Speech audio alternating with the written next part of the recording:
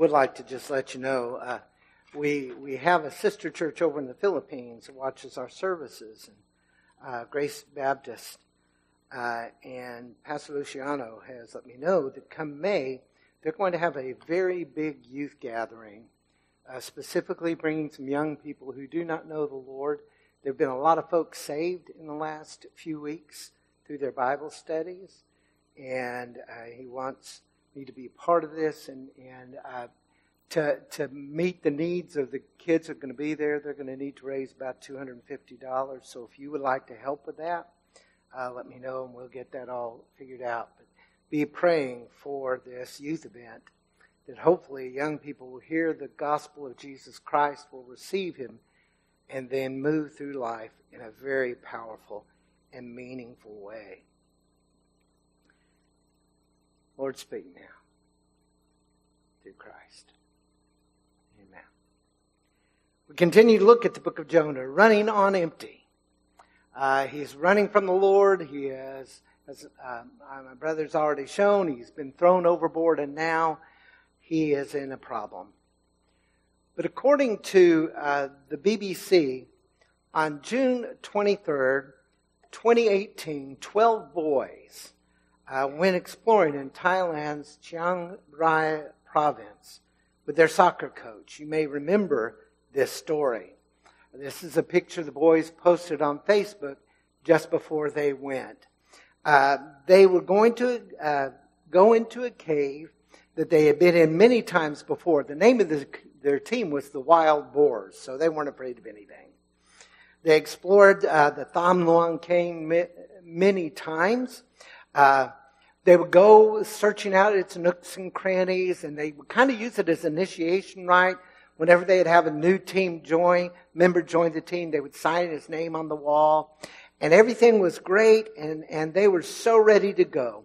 Sometimes they would go as far as 5 miles into the cave. Now, this cave you access through some water. But there are times it gets really bad. They were so excited. When they got to the cave, they left their bikes, their backpacks. All they needed was their flashlights because they only planned on being there for an hour. But they wound up being there for 2 weeks.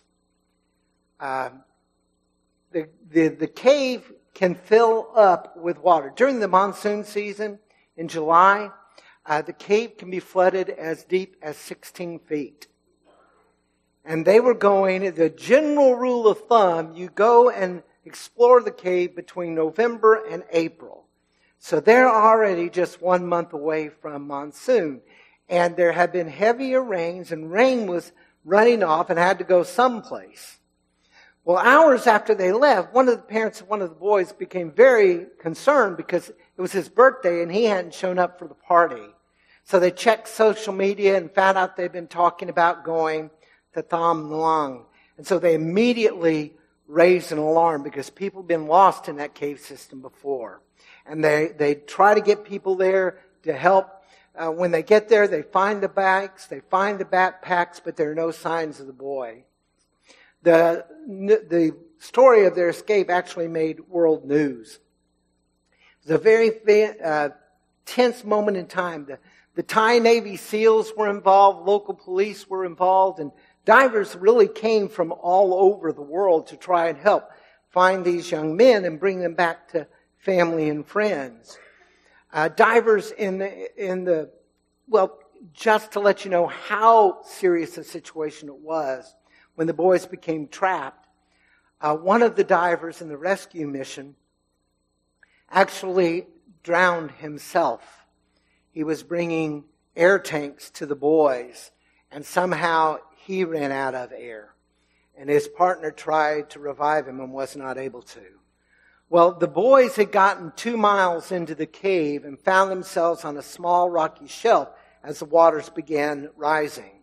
They were very industrious. They started digging at the walls and were able to move a little bit deeper into the cave. They had a safer place to go. Now, they had no food, but they had plenty of water. The rocks in the cave, the walls are very porous. And so air was able to get into their spot. And it was also able, the rain that had been falling was also seeping through those pores into their little place of shelter. So they had water to drink. Their coach was a former monk, and so he's teaching them meditation techniques and encouraging them to lie still and save their breath, even though they have plenty of air, and to be calm. 1 week into the rescue, 2 British divers found the boys finally. And this is a cut from the live video. When they come up into this little area, they find the boys, they count everybody, there's 13 here, brilliant. They knew they were all alive. But it took another week before they were able to rescue. They're now in July 7th, the beginning of monsoon season. And the decision was made, we've got to get the boys out now. And so the divers came up with a plan, and the boys, once they got them, they sedated them and harnessed them to the divers with air. They sedated them with ketamine. And they were later criticized about this, but they said we had to keep the boys calm. Had they panicked, they might not only drown themselves, they might hurt the divers. So they were almost at a state of coma when they were pulled out. When they were all out and they were at the hospital, they paid homage to the one man who gave his life for them to try to save them. And sadly, a year later, one of the other divers died from a blood infection that he had incurred during the rescue operation. But they were, all of them, well. They were able to write letters and send with the divers to their families, telling them how much they loved them. And the coach sent letters to the parents apologizing for the predicament the boys were in. And when the parents sent letters back, they said, you have nothing to apologize for. We are so grateful that you were there with them and helped keep them alive. If you want to know more about this, if you happen to have streaming services, Amazon Prime has a movie that was made about the situation. It's called 13 Lives, and it's streaming right now. And on Netflix, if you have Netflix, there is a documentary, The Trapped 13, How We Survived the Thai Cave. And you'll actually be able to hear the boys themselves tell their stories.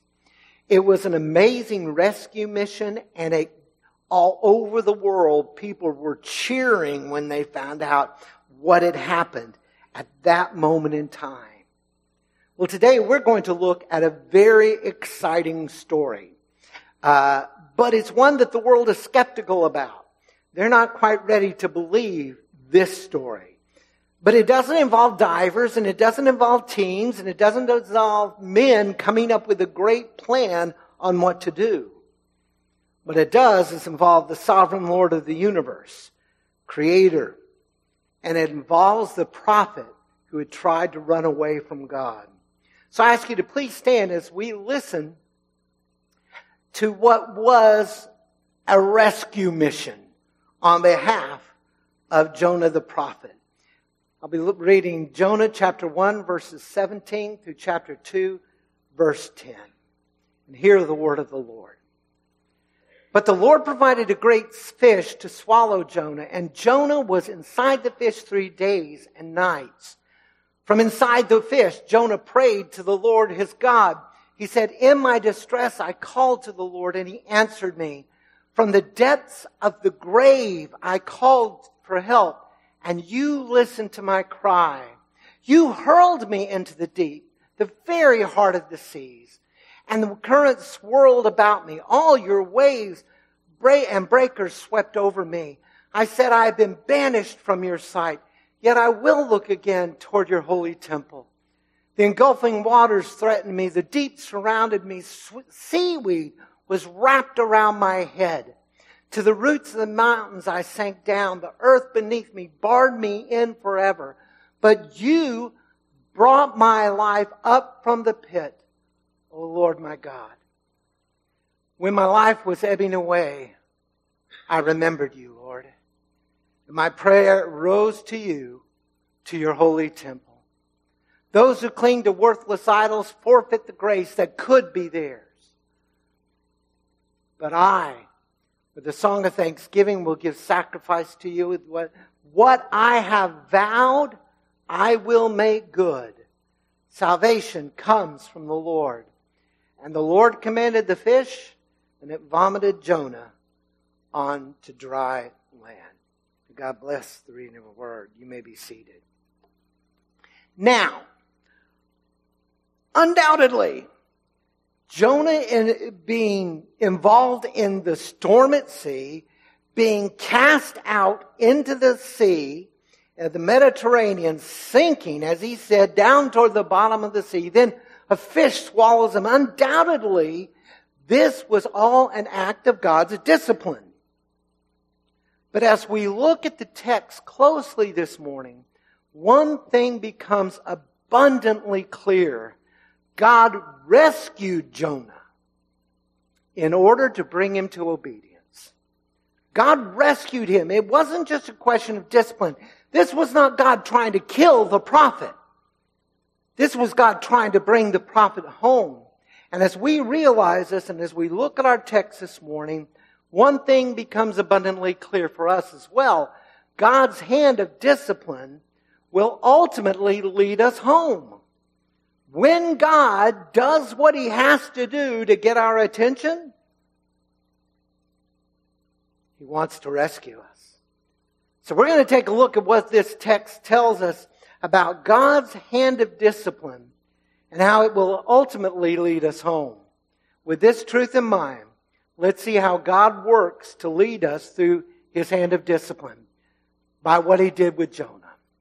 So right off the bat, our sovereign God uses whatever means He chooses to rescue His straying children.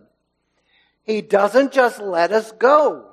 He doesn't write us off. He doesn't cross us off His favorites list. He says, no, I'm going to reach you. I'm going to touch you. And God chose a very unusual way. God provided a fish for Jonah to show him that his intent was to rescue, not destruction.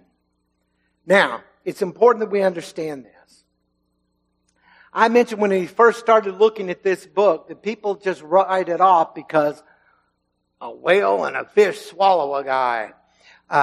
Folks, and I pointed out to you then, the fish is only mentioned twice in this entire book. When he swallows Jonah, and when, as the NIV very graphically describes, he vomits him out.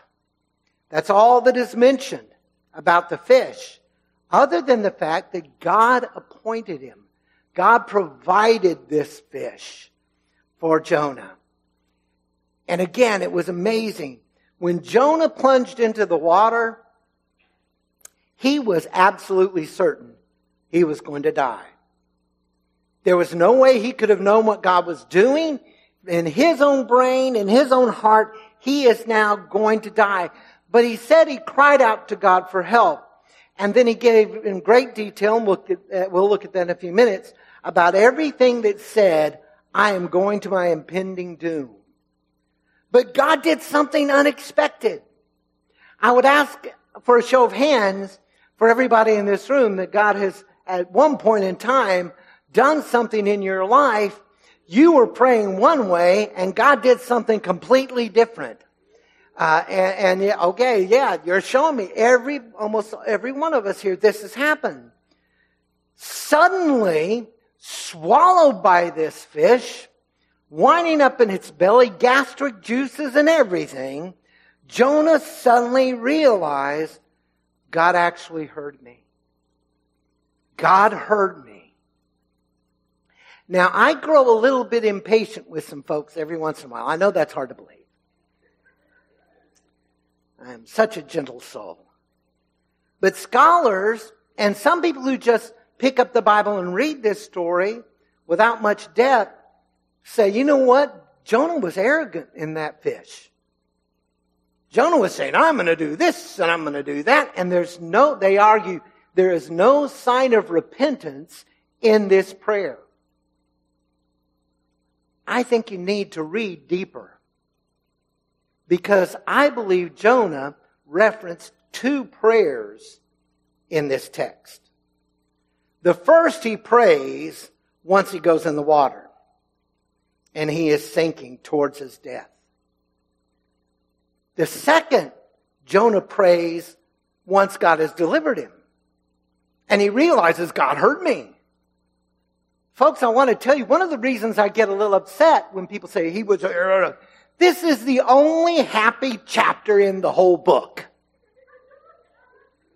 The only happy chapter when God saves Jonah, and there are people who have never been in the belly of a fish who are saying, well, wasn't he the arrogant one? Folks, when you look at this, it's very clear. Something happened to change Jonah. He is not the same man he was. Is he perfect? Nope. We're going to find that out in the rest of the book. But he's not the same man. And I believe the prayer that he prayed while he was sinking, certain that he was going to die, was a prayer, God, I am sorry that I ran from your call. And God, if there's any hope for me, it's in your hands and your hands alone. I believe he was begging for forgiveness as well as his life. And folks, when it comes to us, our Father does not indulge his children's disobedience. And we must be clear on this point. Some people look at God like he's a grandfather. I'm a grandfather now, and I'm really trying not to be one of the bad ones. You know, the grandfathers who look the other way when their grandchildren are doing something wrong, I don't want to see, or who even reward bad behavior because we feel the parents are being too strict, so we slip them a coin. Or nowadays, I guess it had to be a dollar bill. A quarter isn't going to do it today.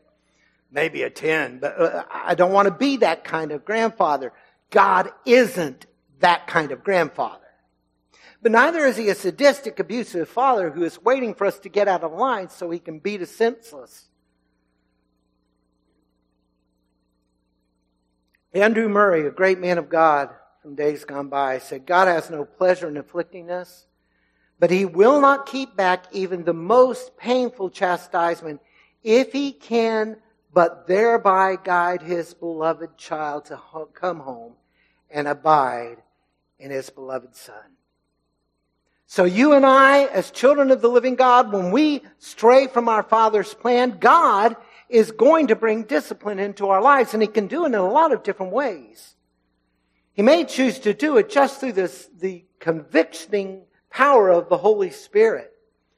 And the Spirit has once, in a very wonderful poem, was called The Hound of Heaven, and he keeps just coming after us and running and convicting us, and we can't get away from the sense of guilt where we have broken our Father's heart. We have run away from him, and the Spirit continues to convict.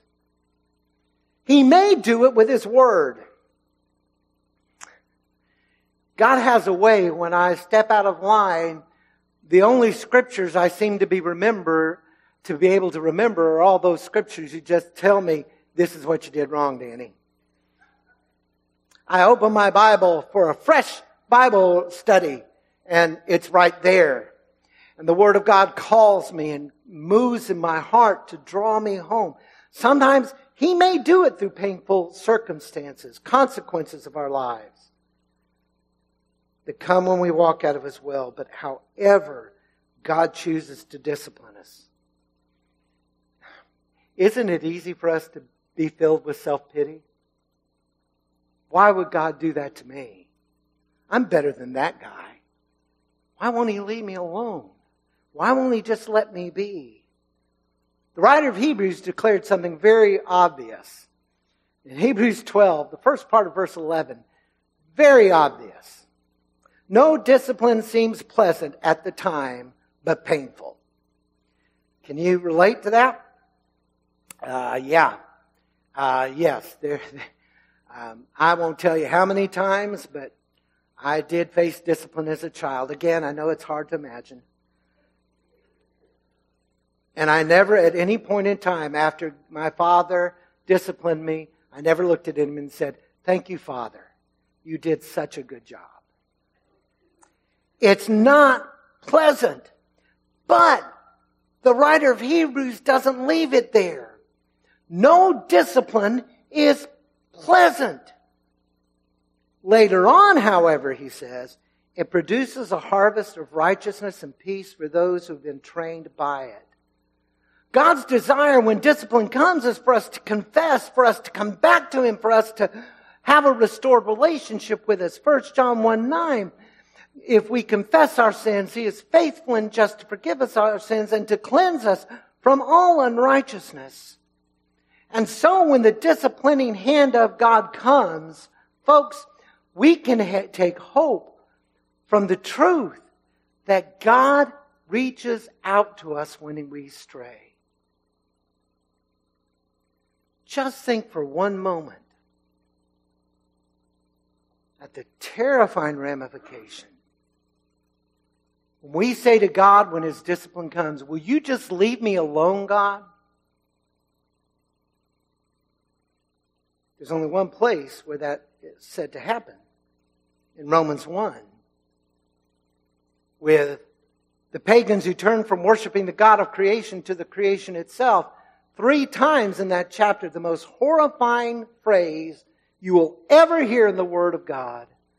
God gave them up. Thankfully, we're His children. And God won't give us up. And so we come back to Hebrews 12. One last verse that gives us insight. Verse 6. The Lord disciplines those He loves and punishes everyone He accepts as a son. So whatever means He's going to use, God is going to discipline us. God is going to call us home. God is going to bring us to Himself. So when we realize that God has been working not to destroy, but to restore us to a vital relationship with Him, we begin to realize the harvest of righteousness and peace that prompts our hearts to respond. Folks, this is the next truth we have here. Our merciful God's forgiveness leads His children to true gratitude.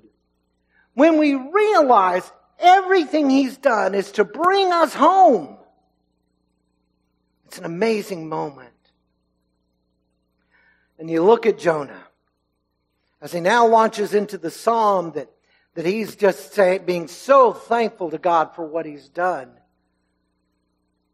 He very clearly lets us understand something. Jonah's psalm revealed his awareness that God saved him from certain death. Listen to the way he described what he was experiencing. The sailors throw him over into the sea. And he was the one who told them to do it, to spare their lives. But in this text, Jonah says, "God, you hurled me into the very heart of the sea." It's the same word that is used when in chapter 1, the word of the Lord says God hurled a great storm onto the ship. You were the one who really put me into the sea. He said, I was surrounded by the darkness of the sea. Seaweed was wrapping around my head, but it's quite literally, it's wrapping around my throat. He said, I was sinking down to the very roots of the mountain. He's saying, I'm going to go to the very seabed. And then he said, I'm about to be barred forever in the earth, which is probably an image of Sheol, the grave. He knew he was about to be separated from God forever. And then, just as he was about to die, I remembered you, O Lord, and I cried out for your help. I cried out for your help in your holy temple. And it's very possible Jonah has in mind, do you remember Isaiah 6? When Isaiah is in the temple in Jerusalem and is caught up into the holy temple in heaven. Jonah knows it's from the throne room of heaven that you have rescued me. And his response to the Lord's salvation, even if it meant I've changed the darkness from the sea to the darkness of the belly of a fish. The stench had to be awful, the gastric juices, all those horrible things we could do on. But how does he respond? With pure and complete thankfulness. I thank you. I can't imagine saying, I thank you that I've been swallowed by this fish. But he knows it's God moving in his life. And friends, the reality is we will never be able to adequately express our gratitude and praise to the God of mercy. When he is moving in our lives and we realize what he's done, that he has disciplined and he has called us home, folks, it's just absolutely amazing. Former slave trader John Newton, who was saved and years after his salvation experience, reflecting back on how God had brought a change in his heart, he penned one of the most amazing, wonderful gospel songs, immortal. I wouldn't be surprised if we even sing this song in heaven. Amazing grace, how sweet the sound that saved a wretch like me. I once was lost, but now I'm found, was blind, but now I see. Now, when we realize God moves in our lives to draw us home, how can we possibly offer up enough words to say, thank you, God. Thank you that you reached out to me when I was running. Thank you that you called me home. Thank you that you refused to let me go. Over a decade ago, Stephen Curtis Chapman and Jeff Moore expressed this beautifully in their song, Listen to Our Hearts. How do you explain, how do you describe a love that goes from east to west and runs as deep as it is wide? You know all our hopes, Lord. You know all our fears. And words cannot express the love we feel, but we long for you to hear. So listen to our hearts. Hear our spirits sing. A song of praise that flows from those you have redeemed. We will use the words we know to tell you what an awesome God you are. But words are not enough to tell you of our love. So listen to our hearts. Folks, our words may be inadequate to say thank you to God. Our vocabularies may run out, but folks, we can learn to walk with grateful hearts if we remember how God has granted us mercy and grace. Every person in this room who knows Jesus can sing that old gospel song very personally. I was sinking deep in sin, far from the peaceful shore, very deeply stained within, sinking to rise no more. But the master of the sea heard my despairing cry. From the waters lifted me. Now safe am I. Continually, we need to realize when we have strayed away, God is calling us back. God is moving in our hearts to bring us back to where we need to be. And when we rejoice that God has been moving us to bring us to mercy and grace, we become aware of one more beautiful reality. God has made possible our yielding our lives into His purpose. Because our Father God offers the possibility of commitment for His children. I have known people, you mess up one time and they're through with you. I take it you've known the same people I do. But our Father God does not do that. And in that belly of the fish, the moment of praise and the moment of absolute thankfulness, Jonah declared his purpose to obey God's call. He spoke of people who worship worthless idols. And he says when they do that, they move away from the grace that could be theirs if they would just trust in the Lord God. But he said, I'm going to offer sacrifice to you in your temple. And one day, I will fulfill the vow I've made to you, O Lord. Now, he doesn't tell us what the vow is. But we got a good guess, don't we? I believe in the belly of the fish, Jonah said, I surrender. I'm going to go to Nineveh. And I'm going to preach what you wanted me to preach. Now later on in the book, he'll tell us all the reasons why he didn't want to. But he says, I'm going to do it. Because I know I owe this to you. This is my vow to you. And I will keep this vow. I will go to Nineveh. Now the beautiful truth that we need to hear today is God's mercy opens a door to find new purpose for our lives when we turn to Him. The best thing could happen is that we never, ever, ever disobey the Lord, right? We always do everything He says, right? I would ask a show of hands for those of you who do that, but then we'd have to have a special altar call that had to deal with people who tell untruths. Because there's nobody in this room who has ever been 100% obedient to God. Only one person has ever existed that never gave in to sin, and that was our Lord Jesus Christ. So we stumble and we fall, and we have every reason to think God is now through with me.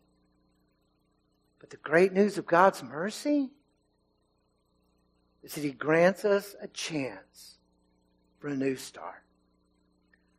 Louisa Fletcher once wrote, I wish there were some wonderful place in the land of beginning again where all our mistakes and all our heartaches and all our poor selfish grief could be dropped like a shabby old coat at the door and never be put on again.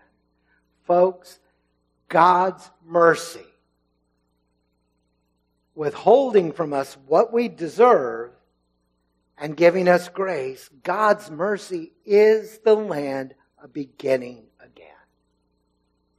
He does not hold on to the sins confessed, waiting to use them against us. Again, I won't ask for a show of hands, because and everybody would have to, and I don't want to embarrass anyone, but I'll raise mine. I fully realize that expression, forgive and forget, applies to God alone. God alone does that. And we are told in His Word that God, in Isaiah and in the book of Hebrews, I will remember their sins no more. You hurt me and I'll forgive you, and it will be real forgiveness. And then somewhere down the line you hurt me again, and every stinking rotten thing you have ever done to me comes back to my mind. That's humanity.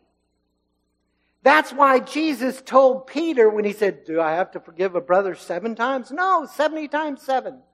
And I've known some people who thought, well, I can count up, and on 491 I can quit forgiving them. No, the point is we have to forgive and forgive and forgive and forgive. And one day when that forgiveness has really taken root, we may still remember the crime, but we no longer have the hate and anger. Because forgiveness has finally come true. God forgets. Not because He has memory problems. Because of what Jesus did for us, He chooses to forget. And this is the exciting thing. One of my favorite professors of all time, I had him in college and seminary, Dr. Donald Potts, went on to be with the Lord a long time ago. But Dr. Potts used to say, don't pray for God to use you. He said, pray for God to make you usable. Folks, we can find an opportunity to be usable for the kingdom of God. When we think God is through with us, and He keeps convicting, and we finally say, yes, Lord, I sinned. The word confess, it means literally to say the same thing. When I'm finally willing to say, God, I did what you're convicting me about, He cleanses us, and He grants us opportunities for usability.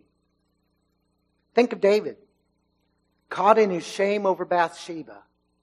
For a full year, he thought he got away with it.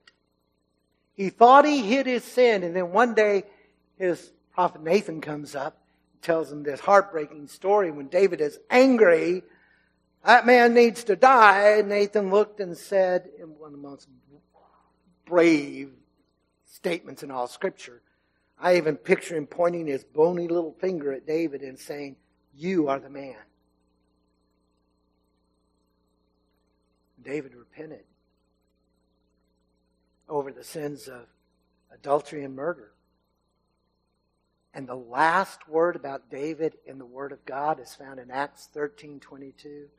And it says, David was a man after God's own heart. Think of Peter, who promised so much to the Lord. Everybody else may fail you, but I'm with you all the way.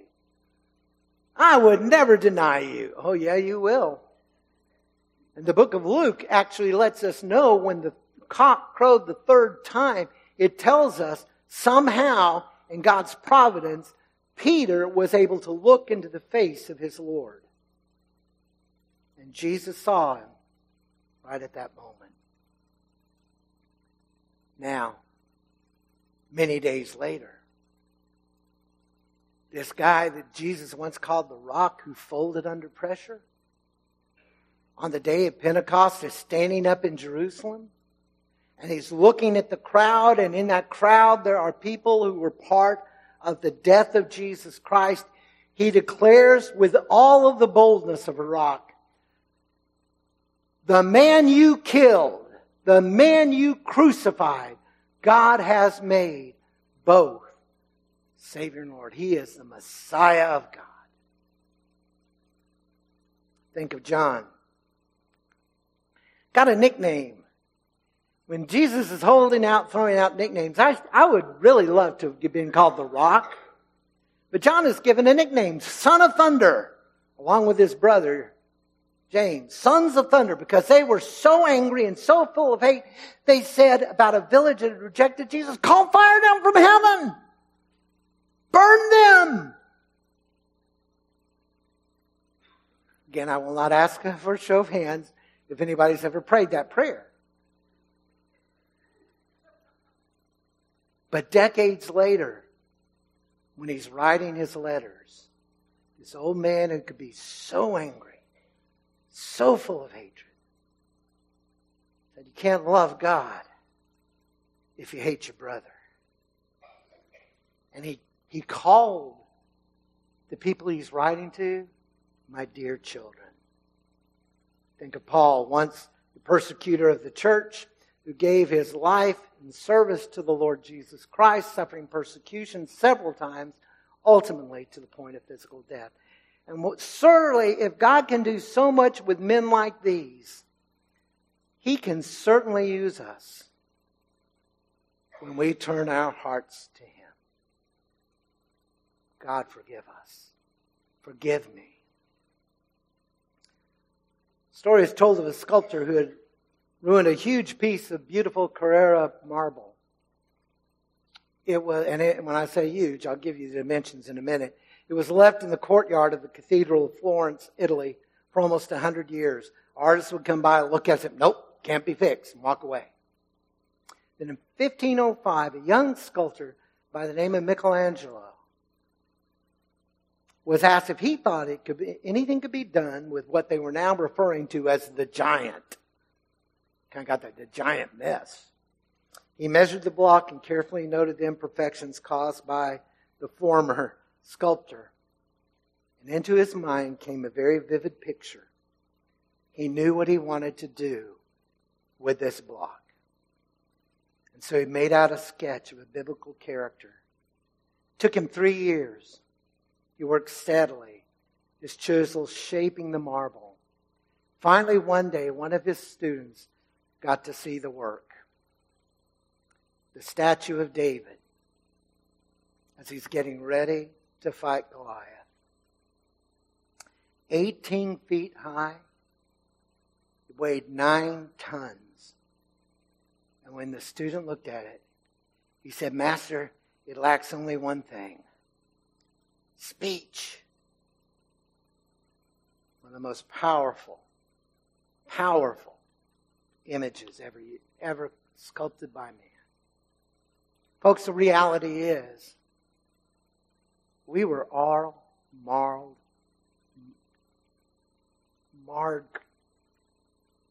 ivory, marred vessels, marred people. And God reached out to us with salvation. And we thought everything's great from here on out. And then we still stumble and fall. We think God is through with us, and God says, "No, I'm not. I don't let go of my children that easily." And He reaches out to us to restore us, to make us whole, to give us life. Today, we're going to have a time of prayer. And if you'd like to come to the altar and pray, you can. But folks, whatever has happened in your life, wherever you are with God, if you've misstepped and that convicting power has come, know this. God is reaching out to you because He loves you.